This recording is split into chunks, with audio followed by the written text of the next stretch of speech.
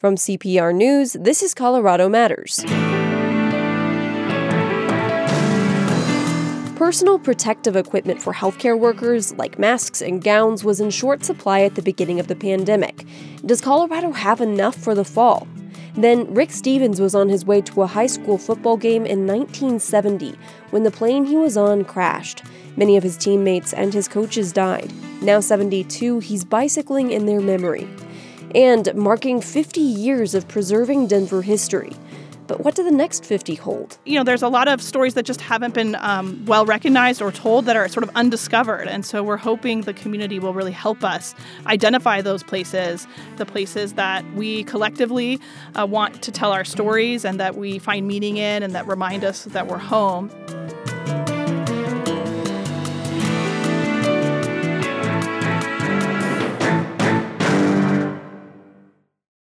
To all of our supporters, thank you so much for your ongoing partnership with Colorado Public Radio. You know that a free and independent press is vital to the health of our democracy. Even during challenging times, CPR is dedicated to covering stories and issues with the depth, diversity, and thoughtfulness that you have come to depend on. However you choose to support CPR in the days and months ahead, please know that you are truly appreciated. You make it possible. This is Colorado Matters from CPR News. I'm Avery Will. If there's one thing we've heard a lot about during the pandemic, it's personal protective equipment, which you probably also know by its acronym. We are doing everything we can to acquire more PPE. We were buying high-quality PPE for healthcare workers. We're taking samplings from PPE that will be arriving or has arrived at DIA. Having enough PPE, like masks for healthcare workers, was a big concern at the beginning of the pandemic. We're going to take a closer look now with CPR's Andrea Dukakis. It was March of 2020, and Colorado was desperate for things like masks, face shields, and gowns. We had demand globally exceeding supply. We had no federal strategy to address this. Each state was left to their own devices. Each state was bidding against each other. Suddenly, Colorado was doing some weird stuff, unprecedented stuff. Kevin Klein heads up emergency management for the state. We're making late-night deals with a friend of a friend in China type things who's got a factory there. We're setting up escrow agreements, things that we just normally would never do. And hospital systems started making PPE from scratch. Centura Health set up a makeshift factory at corporate headquarters south of Denver. It tapped its workers to make plastic gowns, and that included a few doctors and nurses who'd stopped doing elective surgeries because of the pandemic.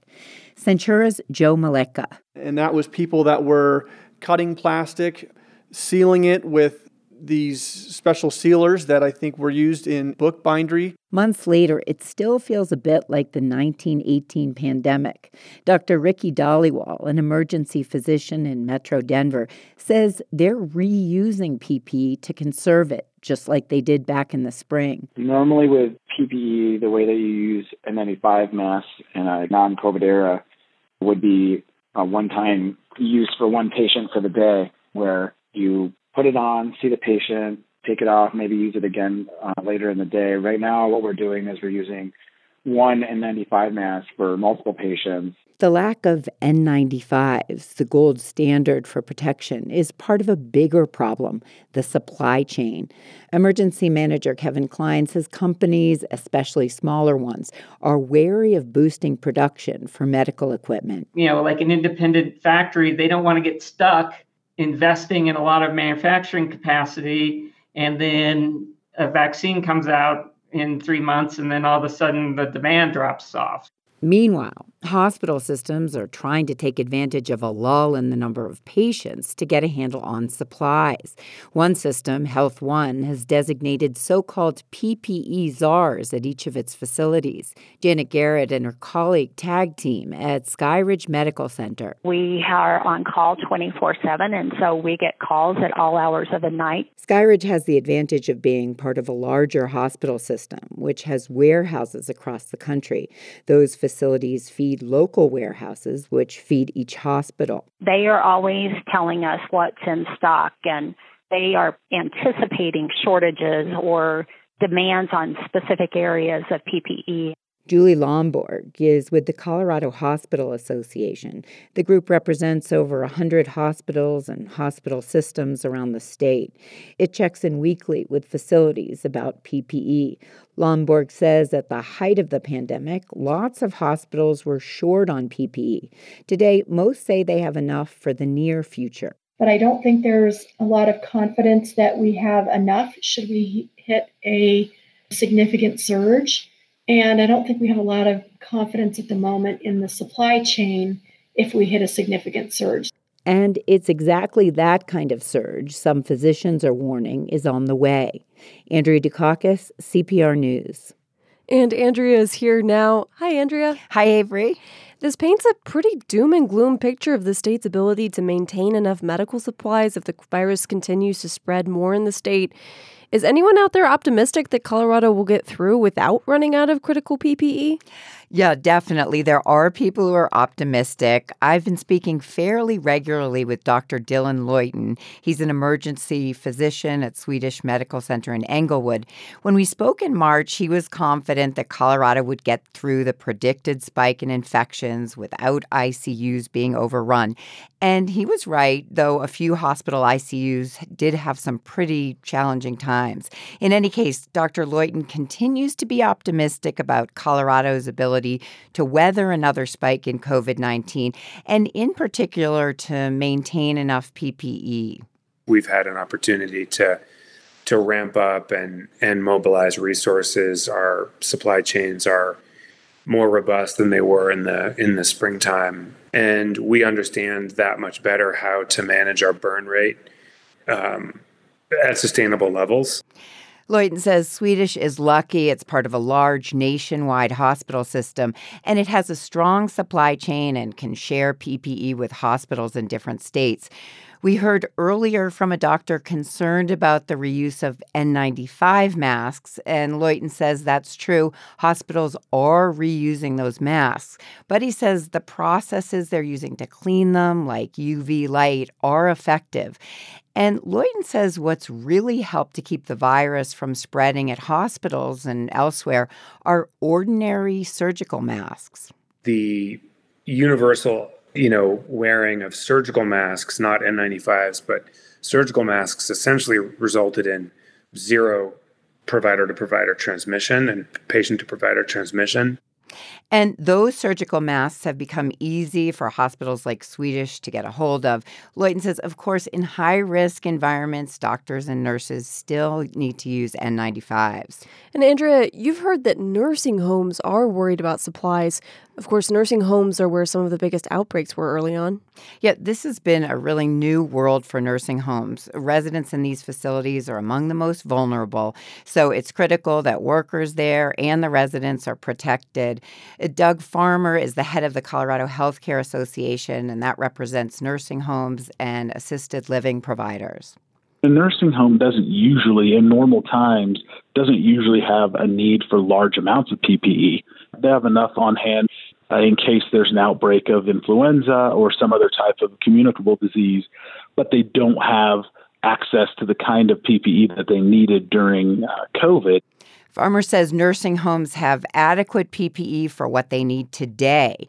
The challenge in preparing for a possible outbreak is anticipating what they might need later, and then finding ways to get large amounts of PPE and deal with recent price fluctuations. Right now, he says they're having an especially hard time purchasing enough exam gloves, and it might be something else a few months from now. Well, thank you, Andrea. Thanks, Avery. For the last 50 years, Historic Denver has worked to preserve the city's history, and that effort has changed a lot over the decades. You know what else is turning 50 this year? Colorado Public Radio, and that's why all year long we've been looking at the state then and now. To tell us more about how historic preservation has taken shape over the last 5 decades is Annie Levinsky. She's Historic Denver's executive director. Hi, Annie. Hi, thanks so much for having me. Let's start with the reason Historic Denver came to be. It had to do with the famous Molly Brown house, right? That's right. Right there in Capitol Hill. The Molly Brown House had actually been used as a boarding house for decades when the owner, a gentleman named Art Leisenring, knew he needed to sell it and move on. And he was concerned that as soon as he did, it would be torn down just as its neighbors had been. So he reached out to community leaders and asked for help. And a group got together that included the First Lady of Colorado at the time, Governor Love's wife, Ann Love, as well as folks like Ken Watson and Dana Crawford and Jim Judd, and they started meeting and incorporated our organization on December 11th of 1970. And the first order of business was to take out a loan from Mr. Leisenring to begin purchasing the Molly Brown House, which opened a few months later in March of 1971. And in the 1970s, there was a swell of grassroots movements from the community to preserve parts of Denver that were being threatened by urban renewal. Why do you think that there was a sudden push from the community? Well, yeah, that's exactly right. The urban renewal philosophy of the 1960s was really a bit of a demolition derby. Dozens of square blocks in downtown Denver were flattened in order to make way for some future new development that actually took many, many years to materialize. And people started to witness this demolition and to see the places that they loved going or that were important to them scraped to the ground. And that really was happening nationally. But in Denver, there was a really strong voice for it. And Historic Denver quickly became one of the largest grassroots preservation organizations in the country. So Molly Brown House was one of the earliest buildings that Historic Denver was involved with. What are some of the other major places that were preserved in the last 50 years? Yeah, when we look at our own organizational history, there are a few big standouts. One that's really near and dear to our hearts is the 9th Street Historic Park on the Auraria campus. Auraria, of course, was one of Denver's oldest neighborhoods, and by the 1960s had become an important place culturally for the Mexican-American and Chicano populations. And Historic Denver was able to help save a sample block of that neighborhood, including the Casa Mayan house. That's still a special place because the stories embodied in those homes from the 1870s really span an entire century of Denver history and our cultural heritage. And looking back on what was considered worth saving in Historic Denver's past, do you feel like certain communities' histories or cultures were overlooked, or do you think that there was balance in the work? Well, we are really proud of some of our achievements around helping and supporting the creation of the Five Points Cultural Historic District in the late 1990s, as well as a number of other places in Denver. But we certainly acknowledge that a lot of our historic landmarks represent those who had power and wealth 100 years ago or 150 years ago. And so as we look to the future and increasingly over the last decade, really wanting to make sure that our historic landmarks represent all of us in our community and that people from many backgrounds see themselves represented because we think the value of historic places is expressing that sense of identity and connection. And it's really important that that be inclusive. And are there any projects going forward to hopefully expand that inclusivity?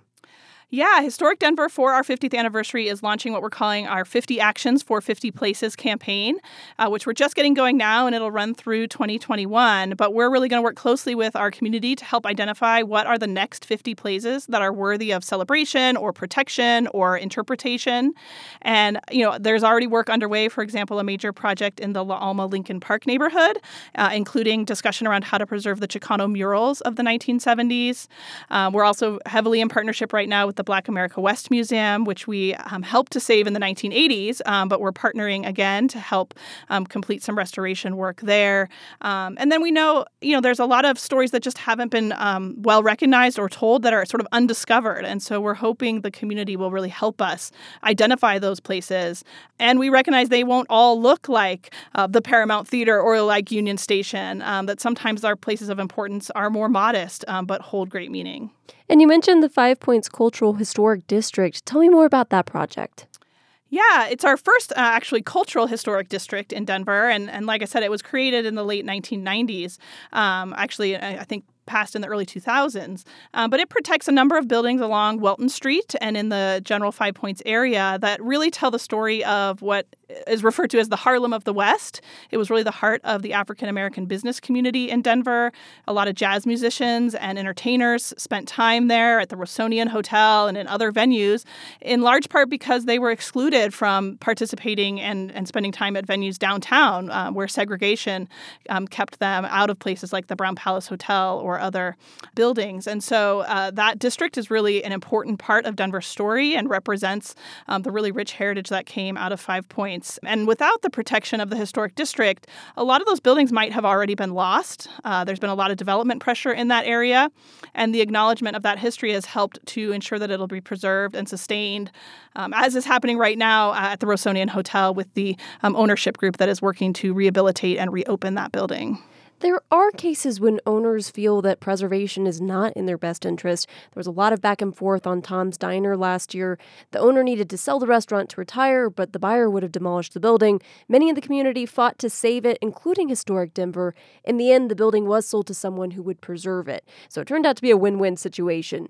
But how do you think about balancing the interests of property owners in preserving history?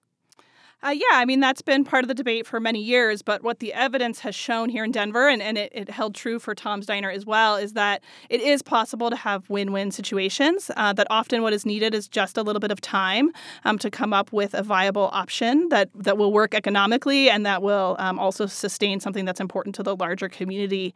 I think a lot of times people forget or take for granted that places like Lower Downtown were actually somewhat controversial when they were saved for the same reasons. People were concerned about what would happen to property values and whether it would hinder development. But like I said, the evidence has really demonstrated that to not be the case, that preservation and holding on to the places that offer meaning to our city is what sets us apart from other places in the country. It's what makes it a great place to live. People want to be in those communities and in those historic buildings. So we have a lot of great evidence there. And we always, at Historic Denver, are looking to find that right balance and to find those win-win scenarios. And sometimes it does take a little bit of elbow grease and some stress to get there, but we are proud of our record in succeeding on those. And in the last decade, with so many people moving to the state, what have you noticed about the community's attitude toward historic preservation? We still see a lot of interest in our community and including from people who are new to Denver and want to put down roots here and want to understand the city that they have adopted. For example, we've seen a resurgence in interest in our walking tour program and in our educational programs offered through the Molly Brown House Museum, which has really evolved its interpretation over time to help connect, the issues of Mrs. Brown's day to our contemporary issues and social justice causes. And so we're finding a lot of renewed interest in younger people and as well as older folks who are moving here for their retirement. But we also think it's important to make sure we're telling the preservation stories because it can be easy to take for granted that some of these historic buildings have survived when really it did take the work of the community to ensure that they, made it through economic downturns and other pressures that would have threatened them. What early challenges did historic preservationists face? Well, in the early 1970s, there was still not a lot of policy around preservation as a tool. And so often it became a really challenging endeavor on how to create policy in our city around zoning and land use that would actually support the reuse of buildings. Banks often didn't want to lend to historic preservation projects because it wasn't how they were accustomed. They were used to loaning for new construction. And so it took some time to demonstrate that restoring historic places could be economically viable, and also that it was an overall strategy that would be good for our city, that it would allow us to, for example, attract residents back into parts of the city that had lost them over the course of the middle of the 20th century. Now, these stories, they don't always end with a building being preserved. I'm sure that there have been plenty of losses over the years, too. Would you tell me about some of those? Yeah, that's absolutely true. For every great win, there unfortunately is an equally painful loss. I know some that locals who have been here a long time really think about is the loss of the Central Bank building, which was downtown. And it was scraped purely on sort of speculative purposes and remained a parking lot for almost 30 years after it was demolished. So that's one that I know really broke a lot of hearts. Also, the Zeckendorf Plaza, which was designed by I.M. Pei, and it used to sit on the 16th Street Mall, where today the Sheraton Hotel is. And I.M. Pei, went on to design the pyramid in front of the Louvre, and here we in Denver had one of his early hyperbolic paraboloids, but we demolished it in the 1980s after much debate and discussion, and preservationists really sought to save it, but ultimately were not politically successful. It sounds like that one still hurts. That one does still hurt. I occasionally run into folks who, it gives them heartburn, and they'll tell that story over and over again. Do you think it's gotten harder or easier over the decades to protect historic buildings? Because like we mentioned, there's been such an explosion in growth in the last couple of decades, which means a greater need for housing and development. Yeah, we've seen a lot of cyclical, like a lot of industries, there's a cyclical nature to preservation where it can be harder, especially in times of growth when there's great pressure or people are in a hurry, because preservation often benefits from the perspective of having time.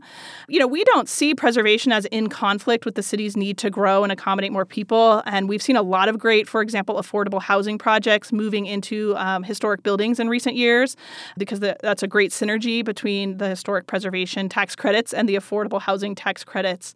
So we think there are ways to accommodate both. And certainly there are pros and cons to preservation in an up economy and in a down economy. So it is cyclical, but we think Denver has done a great job embracing its historic resources and recognizing that in order to be a world-class city, we have to have unique places that tell our stories. And what do you think that preservation will look like over the next few decades?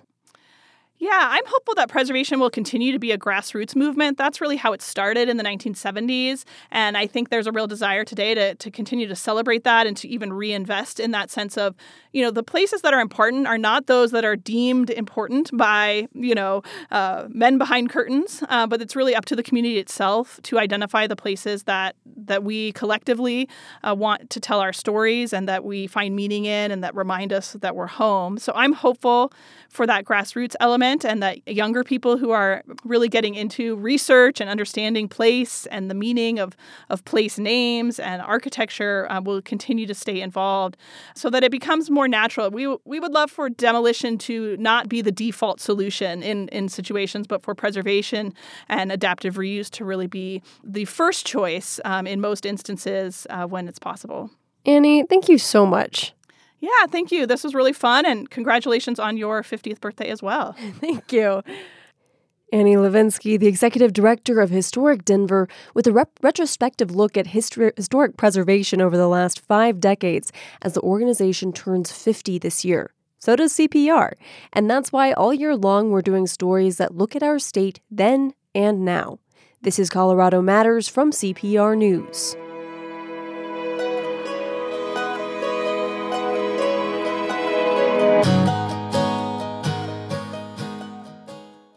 Hi, I'm Anne-Marie Awad, host of the CPR News podcast On Something. And on October 15th, our podcast is hosting its first ever live virtual event.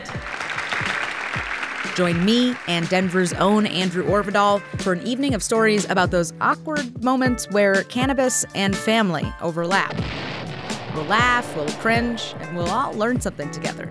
Sponsored in part by the Rodman Law Group. Register at onsomething.org/myfamily. This is Colorado Matters from CPR News. I'm Avery Lill. 50 years ago, on a clear October day, a plane crashed near Silver Plume, Colorado. It carried the members of the Wichita State University football team on the way to a game in Utah. A Denver TV reporter described the scene. Give testimony to the kind of people that were on this plane.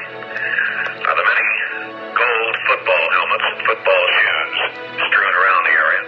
A couple of the helmets are melted, and some are relatively unscathed, being thrown clear of the wreckage. The scene is one of solemn silence. The flames still burning in this plane, wrecked, charred, ruined.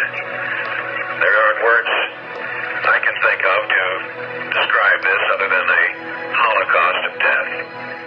31 people died. There were 9 survivors, including 22-year-old Rick Stevens, the WSU nose guard. He is now 72 years old and will be riding a bicycle from Wichita to Colorado. Welcome, Rick. Well, I want to ask you, a football team is a tight unit. You must have fond memories of your fellow players and coaches. Could you share some of your thoughts about those who died? Certainly. The team itself was they're largely from Midwestern states, but there were a few kids from the East Coast and so forth. There was, anytime you're not greatly successful, it makes it a little bit more difficult to develop those kinds of relationships when you're failing to succeed. But we had an admirable group of people. The coaching staff was relatively new, and the effort to get the program underway and get it successful was a challenge. Now tell us about what happened on the plane that day. I understand that you could tell something wasn't right before the plane started to go down. That's correct. As I was sitting on the over the left airplane, left wing, and as we began to approach the mountains, I noticed that we were not gaining a great deal of altitude, just judging from the foothills and the mine shafts and the old rusted equipment that I could see. And mostly out of curiosity, not out of great concern, I moved out of my seat and went into the cockpit area and stood behind the pilots. And I could tell very quickly that there was some urgent concern on their part. They had out a topographical map trying to determine if there was a way that we could find a low enough elevation to make it. The pass sits at, I believe, 14,000 feet. We were at about 10.5. At least that's the elevation of the crash site. It was readily apparent to me that things weren't right.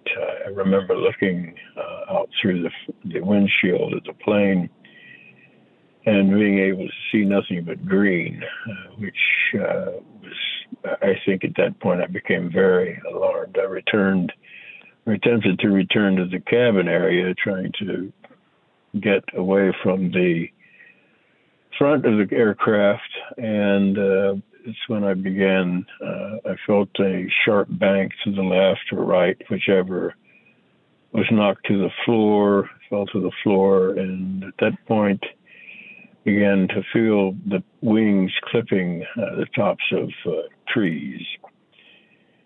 I was knocked unconscious, and the next thing that I knew, I was outside of the aircraft, some 25 yards, and spitting out gravel and teeth and trying to make some sense of what had happened. But it was an absolutely surreal and just extremely difficult to comprehend at that point what had happened, although I knew that it was extremely serious. So it sounds like you were thrown from the plane in the crash. Yes, I was ejected from, and how I got there, I do not know, but I did not make it back to the cabin area. And the National Transportation Safety Board found the pilots were responsible for the accident. You testified from your hospital bed for the investigation. What did they say? Or rather, what did you say? Well, it was my understanding that they had changed the flight plan without going through the proper procedures. As has been established, this older airplane, some 35 to 40 years old, was 5,000 pounds overweight. I assume that that's the pilot's responsibility to know what the capacity of the airplane is and what it was loaded with, and they did not apparently have that information. The other plane, there were two planes. I was on the team with those who started on the team, and the other team was on the black plane. And they flew north to Wyoming and then would cross the Continental Divide where it's only 7,000 feet. Our pilots, for whatever odd reason, decided they would head directly into Loveland Basin and attempt to go over Loveland Pass, but that wasn't possible. It just didn't happen. And that's basically my understanding and what I told the NTSB. And we should say that of the pilots, one died in the crash and one survived. I imagine the Wichita community must have been reeling, and that there were probably fewer counseling options 50 years ago. What was your emotional recovery like? I will say this, there wasn't the type of support and awareness of the emotional trauma that people go through for a variety of serious incidents, but we did not have really anyone who supported us in that sense in trying to make some emotional support available. And it's certainly unlike today when that is most likely to occur. My feeling was one of not guilt, but certainly being aware that I deserved to live no more than those who died. And you tend to be certainly grateful for that, but at the same time, you regret that the lives of the others were taken, and your life goes on. And 50 years later, you're getting ready to ride your bike for 500 miles from Wichita to Colorado, along with two of your teammates' relatives. Why did you choose this way to mark the anniversary of the crash? I think it draws attention to what took place, and that, primarily, Avery, that's my interest, is keeping the memory alive of those who lost brothers, who lost their sons, sisters, mothers, fathers. As 50 years passes, and it tends to fade more and more, which is generally what happens. I hope just to keep the memory alive for a bit longer. And also the effort there is a memorial scholarship that funds tuition and some support for the survivors' children, as well as those who perished, their children, and even grandchildren. So we'll have an opportunity to gain some support for that scholarship, which both of my children benefited from, as well as others. And there's a roadside memorial along I-70 with about 2 miles east of the Eisenhower Tunnel. When you arrive in Colorado, you're planning to hike to the crash site. There's still wreckage 50 years later. You've been there several times before, but how do you think that this visit will feel different?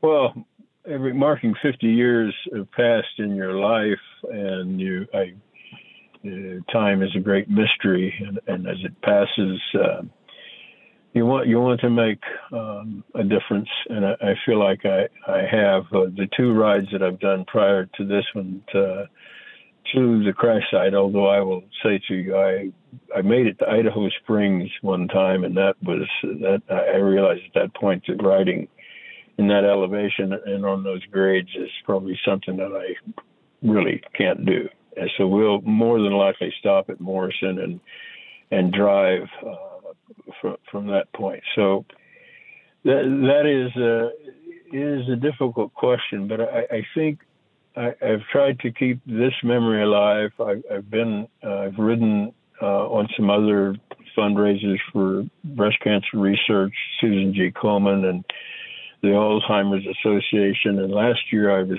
riding with my good friend who lost his daughter to an eating disorder, resulted in her taking her own life. And we started a ride to Winnipeg again, but I wasn't able to finish that. I had an accident. And people might say, well, why Winnipeg? Well, Winnipeg lies straight north of Wichita, and the predominant winds are out of the south. So I've tried to do some things with my life that would benefit others, and I feel like I've accomplished that. There's a lot to remember as you ride. Rick, thank you so much for joining us, and best of luck on your 500-mile bike ride. Well, your attention to this event, I appreciate greatly. Rick Stevens survived a plane crash in Colorado 50 years ago that killed many of his teammates on the Wichita State University football team. Tomorrow, family and friends of those who died in that plane crash will honor their memory at Wichita State in a ceremony. The next day, Rick Stevens will start his cross-state ride to Colorado. Garfield County on the western slope has a large Latino population, large enough that they could help direct its political future. That is, if the parties start working to get their votes. CPR's Caitlin Kim reports. Beatriz Soto is a Democrat running for Garfield County Commissioner, District 2. It's pretty obvious with COVID that our local leadership, they absolutely have blind spots. One of those blind spots, in Soto's opinion, has been not helping the Latino community, which makes up almost 30% of Garfield County's population and has been disproportionately affected by the coronavirus. That's part of the reason she's running. Soto lives in Glenwood Springs and has worked in environmental policy and social equity. I think the Latino community is ready to be seen for what we bring and to be part of the decision-making of our futures. This is an argument that's crossing party lines. At a Garfield County Republican lunch last month, Tanya Dos asked congressional candidate Lauren Boebert what she's doing to appeal to Latinos. Dos, a Republican Latina who's lived in the county her entire life, says the GOP should be doing more outreach if it's concerned about the future. She points out that Latinos make up over 50% of the students at Rifle High School. I think that's going to be a huge play here within our communities to do that outreach bilingual and let them know that their conservative values and family are what this party represents. But traditional conservative issues like taxes and school choice aren't exactly motivating young voters. Dos's 18-year-old daughter, Ashley, who is a Republican, says her generation is more focused on racial and social justice. I do think that that's the issues that drive my generation right now, and I hope the Republican Party can kind of get it together and kind of clean up their act with who we're electing. And she thinks Boebert could be key to that. Back in Glenwood Springs, Democratic Commissioner candidate Soto says, win or lose, she wants her run to open doors for others. If I see myself as anything, it would be to mentor other Latinos to take these positions, right? And me not be the end of all of it. To that end, part of her outreach has been to explain to Latino voters what a county commissioner does and how he or she can impact their lives. I'm Caitlin Kim, CPR News. Menstruation is an experience that about half the people in the world share, but talking about periods can still be awkward. The graphic novel Go With the Flow tells teenage girls' stories of friendship and normalizes periods along the way. Authors Karen Schneeman and Lily Williams joined me in July to talk about their book and how the taboo around periods has affected them personally. Lily and Karen, welcome to the show. Thank you so much for having us. The color red dominates your illustrations. It's striking and obviously thematic. Lily, tell me about that choice and how it contributes to the narrative of the characters. So our book is obviously about friendship and periods in high school, and some of my favorite graphic novels, like this one, Summer, by Mariko and Jillian Tamaki, and Be Prepared by Vera Brosgol, were in limited palettes, and I was really inspired by that. So when it came time to figure out the color scheme, I wanted to go with a limited color palette in red. So really honing in on the focus of the story. So let's back up. This is not actually your first comic about periods. The two of you met in college where you started a webcomic called The Mean Magenta. It's also about women and periods. Karen, what made the two of you decide to start the comic? Yeah, so Lily and I became friends almost instantaneously. We were sitting in class and there was an earthquake because we live in California at the time. And there was a huge projector right over Lily's seat. So I just tapped her on the shoulder and was like, hey, you might want to move. After that point, we started going and getting food together a lot of times after class. And we eventually started talking about periods. And Lily has some really difficult cramps and difficulties around her period. And so does one of my best friends. And so we realized, like, a lot of people don't know this stuff. And how can we get that messaging out there? So we decided to do the webcomic. There are a few well-known coming-of-age novels about young women. I'm sure many listeners have read Are You There, God? It's Me, Margaret by Judy Blume, or The Moon Within by Ada Salazar. What do you think is missing from literature that already exists about young women coming of age? I think that our book fills a gap just because with graphic novels, you get to visually see so many things that are funny and taboo, and like you actually get to see that in the comic form, which is lovely.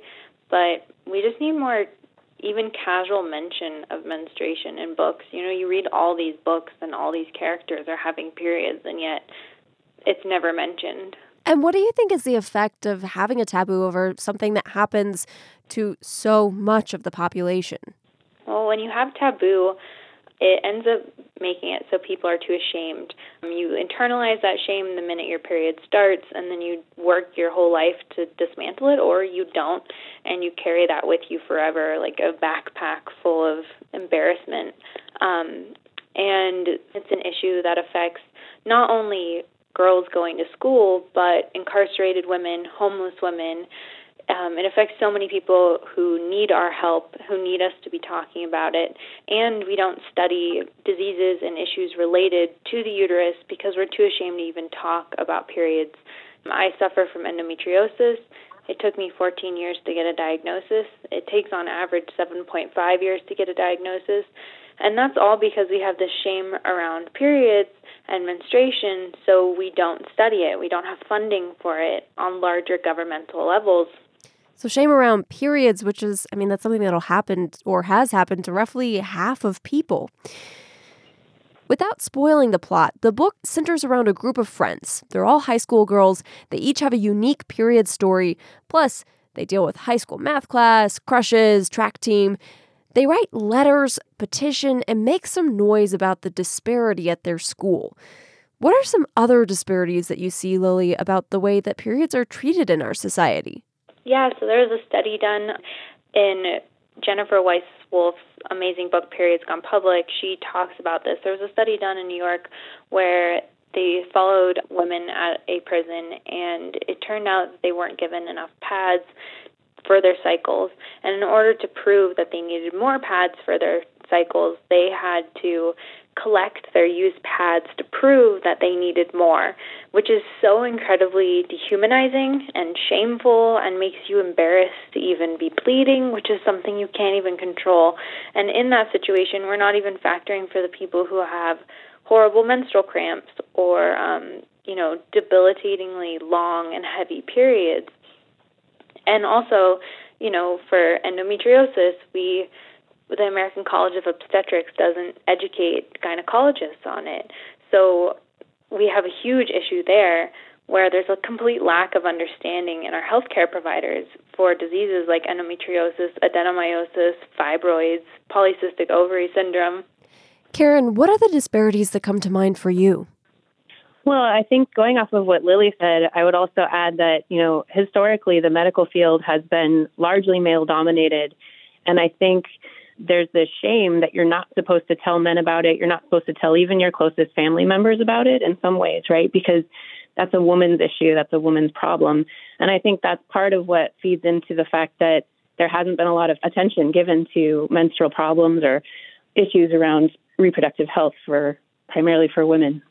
Right. And I remember a time when I was supposed to run a 5K and I started my period right before the start of the race, and I had to ask my brother to go get tampons for me. And he was really good about it, but I remember how embarrassing even that felt. Karen, do you hope this book will also appeal to boys? We really do. Recently, we were at a book festival, and there was this really cute boy that came up to us, and he said, "I have a question for you. I'm not sure if I should ask it." And we said, "Go ahead, of course, ask it." And he said, "Should I read this book too?" Because it was for his sister. And we said, "Absolutely." I think Lily and I both worked really hard to keep the story interesting and the plot interesting and just to work periods in as part of normal life. So we want it to be funny. We want it to be relatable to everyone, hopefully. And then everyone can get a little bit better of an understanding of what it's like to have your period. And the characters in this book, they all embody different aspects of your own experiences with your periods. The character Britt, for example, she struggles with period pain that looks a lot like endometriosis, like you talked about, Lily. That is something that you struggle with. Tell me a little bit about that diagnosis process, because you said it was so hard to get diagnosed.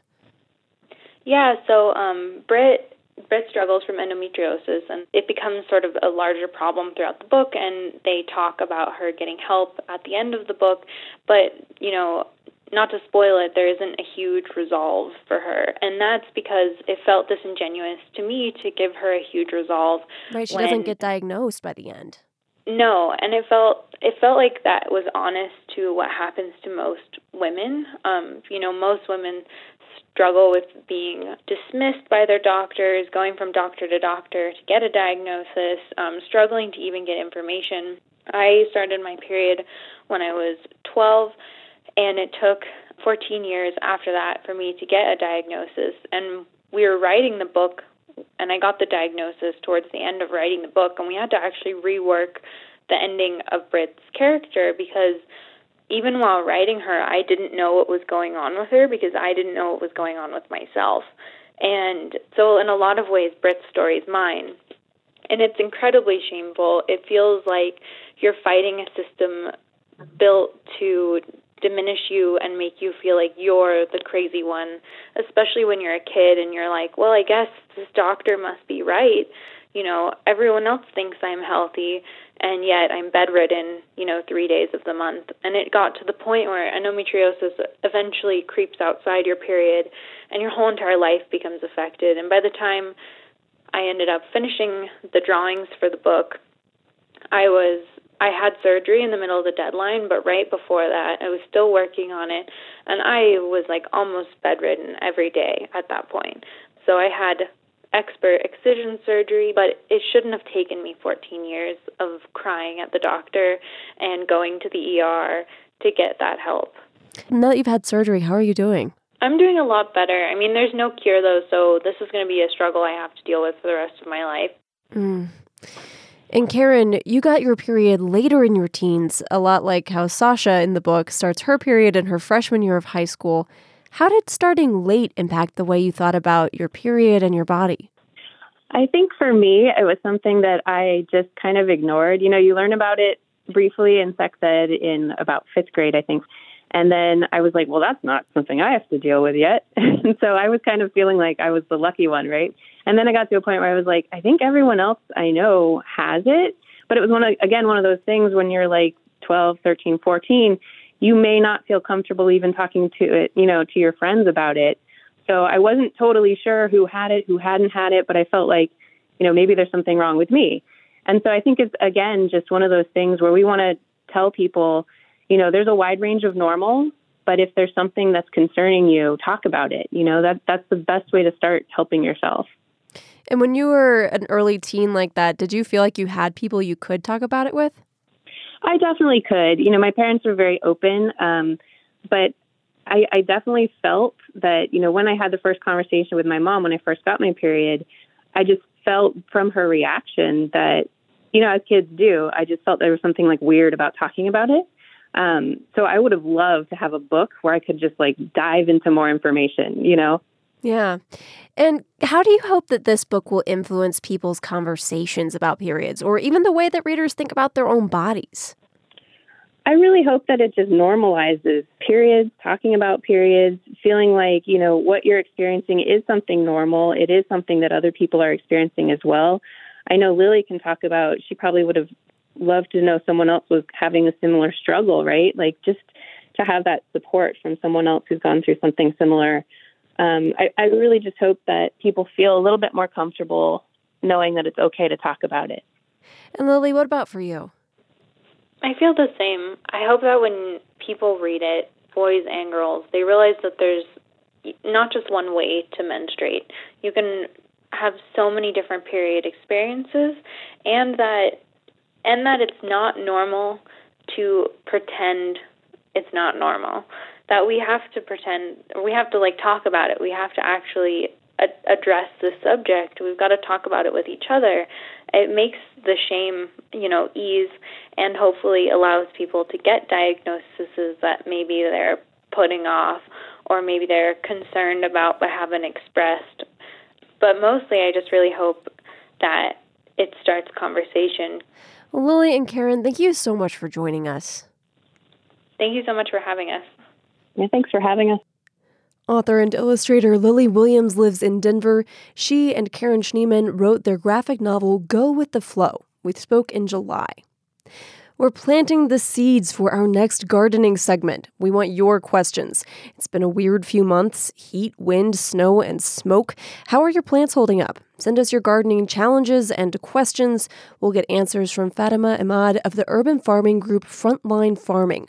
Email coloradomatters@cpr.org. That's Colorado Matters at CPR.org.